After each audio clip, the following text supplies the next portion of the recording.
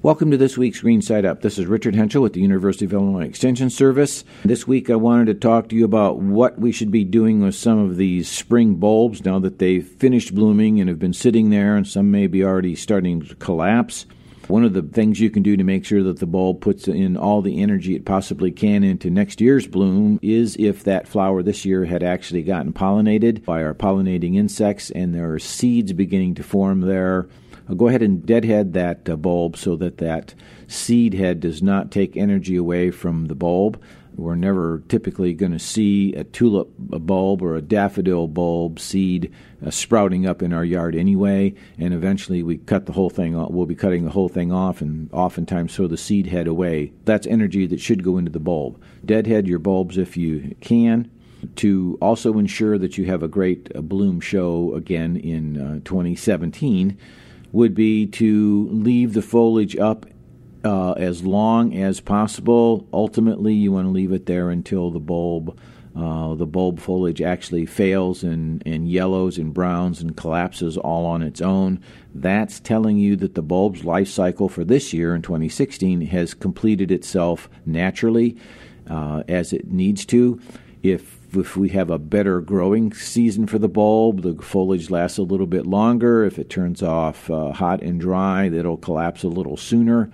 But to maximize the amount of energy that goes into the bulb to ensure that you have good flower production in 2017, you need to leave the foliage there absolutely as long as possible. Sometimes it's just impractical to be able to do that, so a lot of gardeners will maybe cut a third of it off and allow the remaining foliage to remain upright without the what I'll call a little bit of the messiness that occurs if the entire leaf or entire leaves are left there. But you absolutely need to leave that foliage there in order to ensure that the bulb is getting everything it needs.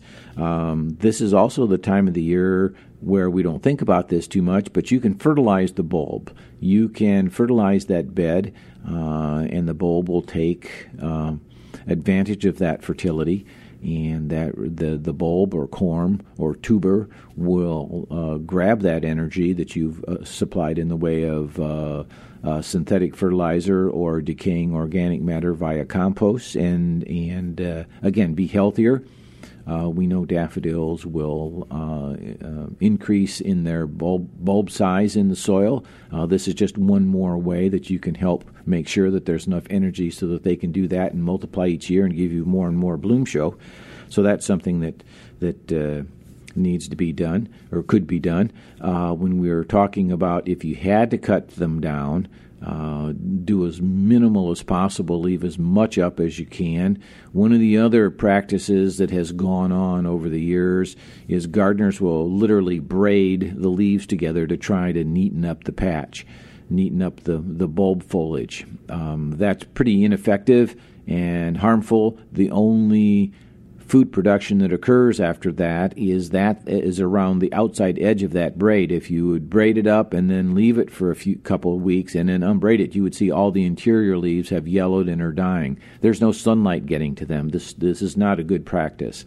It's one that's kind of one of those urban myth things that occurred and has occurred, but it is really not any good for the bulb foliage at all.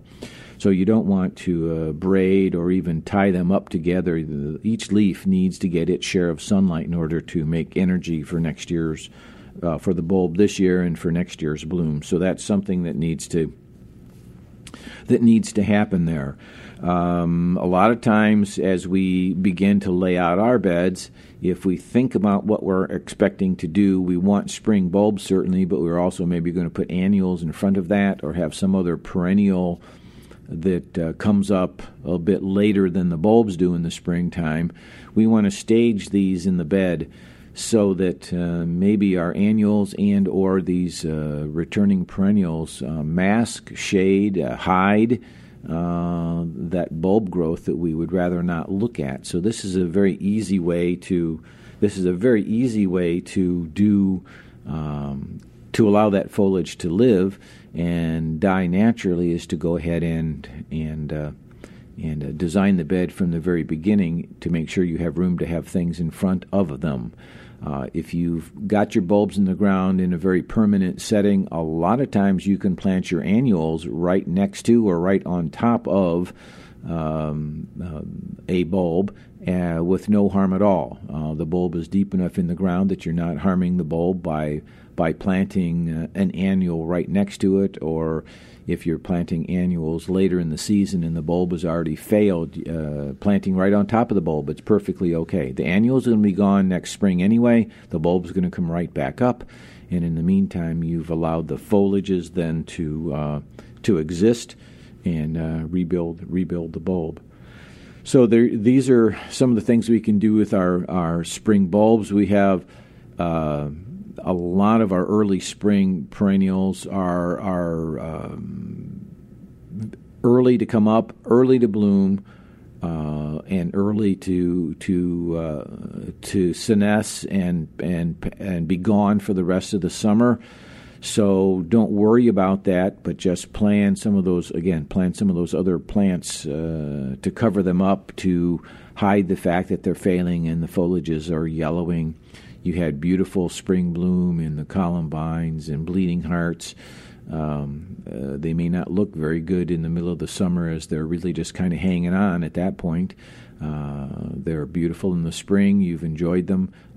Plant other things around them. Plan for that so that as they fail, you're not encouraged to go out and clip them off. They need all the time they can naturally to support their own root systems and get back into a position again to bloom for us in the next year.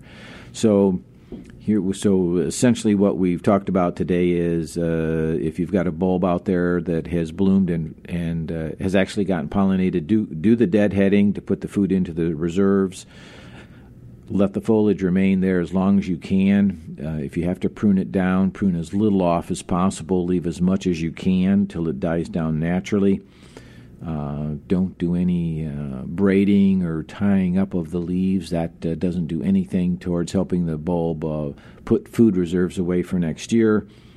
And as you plan your garden, if you can, plan to put other things in front of your bulbs, other things in front of your very early spring perennials that you have, so that you're not looking at dying, scraggly-looking plants and bulb foliage all summer long until it dies down naturally. Just benefit from a bit of that design effort as you work in your gardens this year. Well, this has been Richard Hentschel with this week's Green Side Up. It's always a pleasure. I'll be back again with you next week.